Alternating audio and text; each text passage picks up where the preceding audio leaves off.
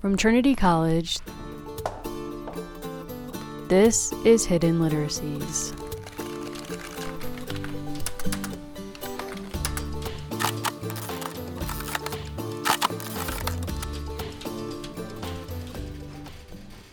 Hello and welcome to Hidden Literacies, the podcast. On this show, we'll hear from contributors to the Hidden Literacies anthology on the sources they've selected, how they became hidden, the lessons we can learn from them, and what they reveal about the stakes of each contributor's scholarship. My name is Mary Mahoney, and I'm the Digital Scholarship Coordinator at Trinity College. On this episode, it's my privilege to bring you a conversation with contributor Tara Bynum. Professor Bynum contributed Cesar Lyndon's account book to Hidden Literacies. In it, Cesar Lyndon, an enslaved man in Newport, Rhode Island in the 1760s and 70s, documents financial transactions with slave traders, merchants, and enslaved and free persons. As we'll hear, this text offers significance for its time and our own. To begin, I've asked Tara to introduce herself. I'm an assistant professor of African American literature and culture, and I am a contributor whose essay is looking at a man named Cesar Lyndon, who was enslaved in Newport, Rhode Island, who has an account book. An account book is a book of financial transactions. And he keeps an account book from, at least the part that is extant, from 1761 to 1771. As Tara explains, her research focuses on 18th century Black people and the way they experience pleasure and joy. As she notes, she focuses on the 18th century, and just the 18th century, because of its lack of attention to Black writing, a limited focus that may be due in part to questions of form. My overarching project is to talk about the way that Black people feel good in the 18th century. And I'm very particular, like before 1799, and even more particular, before December 31st, 1799. I do not deal in the 19th century very much. I'm willing to go on record to say that. That's a lot of shade. It is, and I mean it in that way. I do. Don't talk to me about anything that happens after January 1st, 1800. And I'm so intentional and so like fundamentalist about it because I think that as someone who is in literary studies in particular, it's almost as if Black writing, Black thinking is not known to exist other than Phyllis Wheatley, or maybe if you're lucky, you get a John Merritt. Maybe if you're really, really lucky, you get Venture Smith, who I'll mention since we're in Connecticut. Otherwise, it's almost as if Black people weren't doing anything until, the good fortune of the 19th century. So I'm so intentional because there is a lot that's happening in the 18th century that literary studies has not done a real good deep dive into. And I think part of that has to do with something like form. Her own assumptions about form bear this out. So one of the things that I hadn't thought about, and I guess, to stick with our theme of hidden literacies, one of my limited literacies that became apparent to me was the fact that I had never thought of an account book as a literary document. I hadn't thought of an account book as a form that would even be accessible to Black people. And I hadn't thought about my assumption that it would not be accessible. So upon seeing it, it was like, there's this way of making meaning through numbers that I have never thought to pay attention to. And it yet again made me aware of my own position as reader, as thinker, as scholar. And it had me all the more curious and certainly wondering what I could do with my assumption and how I could use this document to ask those questions that reflect the assumptions that I was inclined to make and find those answers that would help me dismantle my assumptions while also learning about this man and his community in 1760s Newport. Her curiosity about the question of what counts as a text allowed her to access Cesar Lyndon's experiences. First, it's important to situate him in time and place. Cesar lived in Newport, Rhode Island, a central point in the slave trade in the years prior to the Revolutionary War. First and foremost, Newport, Rhode Island is presently a small town, kind of, or maybe a small city. I'll say a small city. But in the 1760s, it's almost like a boomtown. It's cosmopolitan. Its port is a very serious Atlantic seaport. Ships are in and out of it, and it is the center of American slave trading.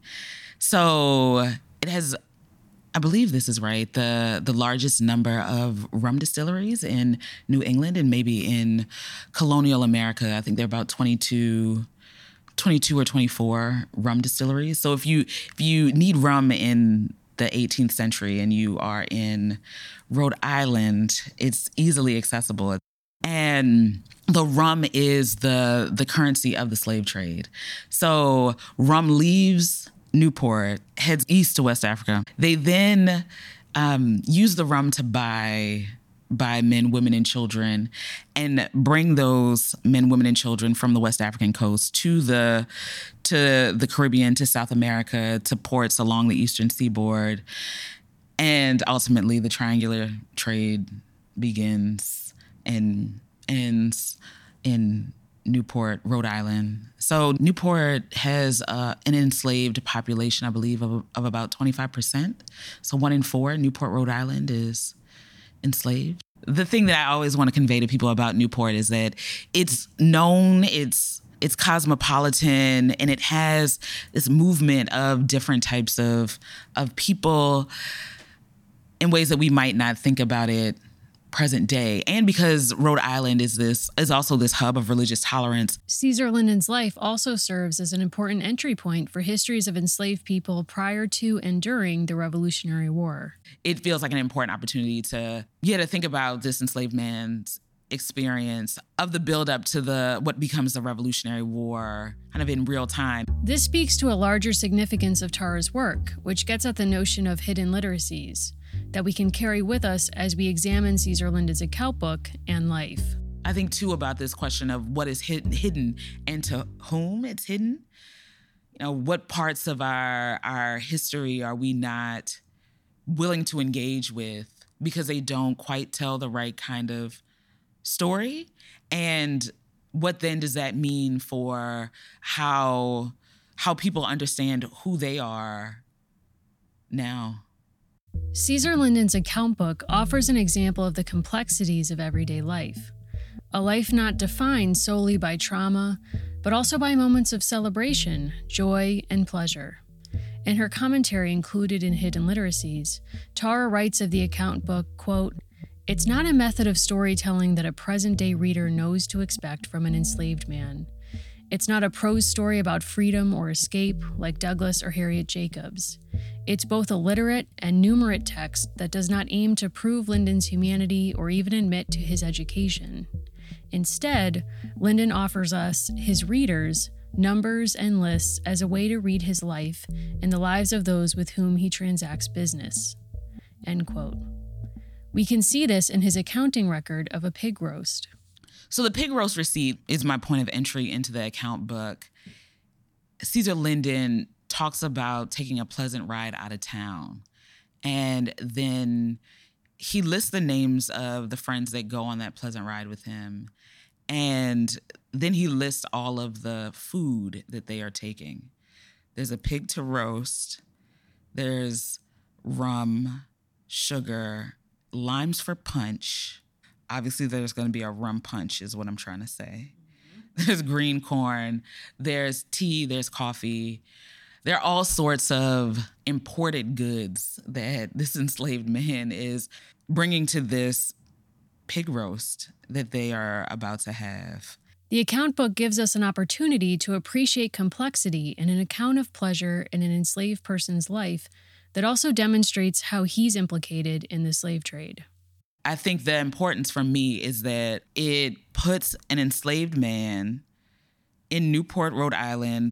It puts him in a place, and it also puts him in this slaving economy, not just as the commodity, but also as an active participant in it. So limes don't grow in Rhode Island. They grow elsewhere, have to get picked by someone and shipped by another set of someones to Rhode Island. Sugar doesn't grow in Rhode Island. Sugar grows and is, booming in various Caribbean locations in the mid 1760s when this pig roast happens. And it's absolutely true that the labor that is being used to pick that sugar is enslaved and it's being processed in New England. So Cesar Lyndon is very much an active participant in this slaving economy. And I don't know, I don't know that we're always inclined to talk about the Black person, in this case, a Black man who is not separate and divorced from that economy as an agent in that economy. Through an accounting, we see Cesar Lyndon's life rendered in numbers and occasionally text. This rich source of one man's experience allows Tara to create a more fully realized representation of his life. For example, some of the text appearing in the book documents his grief at a personal loss. There's also another moment in the account book that I believe is featured in Hidden Literacies, and that's when his son dies. He has a baby boy named Pompey, who is 28 months old, I believe. And he dies of the bloody flux. And the funny thing is, or not funny, but he makes note of it. And, in the way of 18th century writing, there isn't necessarily language that reflects his own grief, but what he does is put a very thick black line underneath the announcement of his son's death. And those thick black lines are known as mourning lines. And in other types of print material, you'll see very dark lines announcing either the death of someone or imminent death of someone. So the actual look of the page is what helps convey the grief. And I think it's another sort of moment for Cesar Lyndon to come alive. So if the numbers don't move us as present day readers, there's this acknowledgement of the date and time of his son's death, and then you get this very simple, quiet line just beneath it that, I don't know, just helps remind me that Cesar Lyndon is a father. Cesar Lyndon is somebody's husband. Cesar Lyndon is someone who will at some point enjoy this pig roast, and at another point be the secretary of his local Free African Union society. And I think that's what I'm always trying to figure out is, how do I make the folks that I hang out with, it almost feels like, who live in the 18th century, how do I make them become the real people that they were, especially for us who, I think we're in a moment where identity matters so much. Their political status then matters so much so that I think we do forget, that Cesar Lyndon was a man who loses his son. How do we talk about that? With its numerical records and memorials to a lost son, Tara was able to mine the account book as an archive of a multifaceted Black life. As she noted, the notation on the death of his son helped to bring Cesar to life off the page. This could offer a lesson on how we think of archives. While many are aware of the problems created by centering archival collections around great white men, meaning it tends to lead to histories of great white men, Tara argues we need to focus on archives and special collections that have been designed to decenter white supremacy. I think that the archive, or maybe it's a library and with special collections, I think is a space right now that is a hot topic. Everybody wants to talk about what's inside of an institution's special collections. What is there? Who gets to be there? What are the terms of the archive, and, almost to who it belongs? Those questions are great ones to ask. I think that the conversation that has been had is one that does do a very good job of centering the fact that there are archival libraries that were founded oftentimes by white men, collecting white men's things that then puts us in the position to read white men's things. But I think that the focus on what has now become a critique of that centering of white men does obscure the fact that communities of color have worked hard and diligently to collect their own stuff. And I use stuff to mean whatever forms of material, culture, books, etc. So, as the question of the archive has come up, I've wondered, like, at what point are we going to remember that, let's say, historically Black colleges have their own special collections libraries and have had librarians and archivists in those special collections doing the work of collecting, remembering, cataloging, organizing. And there are so many examples of this. All historically Black colleges have their own special collections. And if we think about the history of those special collections, those librarians and archivists have oftentimes been Black women who have done the work of cataloging and remembering and recording and organizing those collections and that history. So how do we make sure that we're going to those special collections to look through what they have and also remembering that work? A focus on texts and archives that privilege the Black experience can help recover histories of pleasure and all the things that give life meaning. The need for this kind of analysis, one which would complicate histories mostly focused on representations of trauma, is evident in a story Tara shared about her own teaching experiences. After showing students the receipt of the pig roast, they presumed a very specific meaning or context for what they read. Just a funny aside, I showed the pig roast receipt to my students, and the first comment was, "Oh my goodness, were they all about to go die?" And I was like, "No, actually." And they're not. And, when I asked more questions about, like, why do you think they're going to die?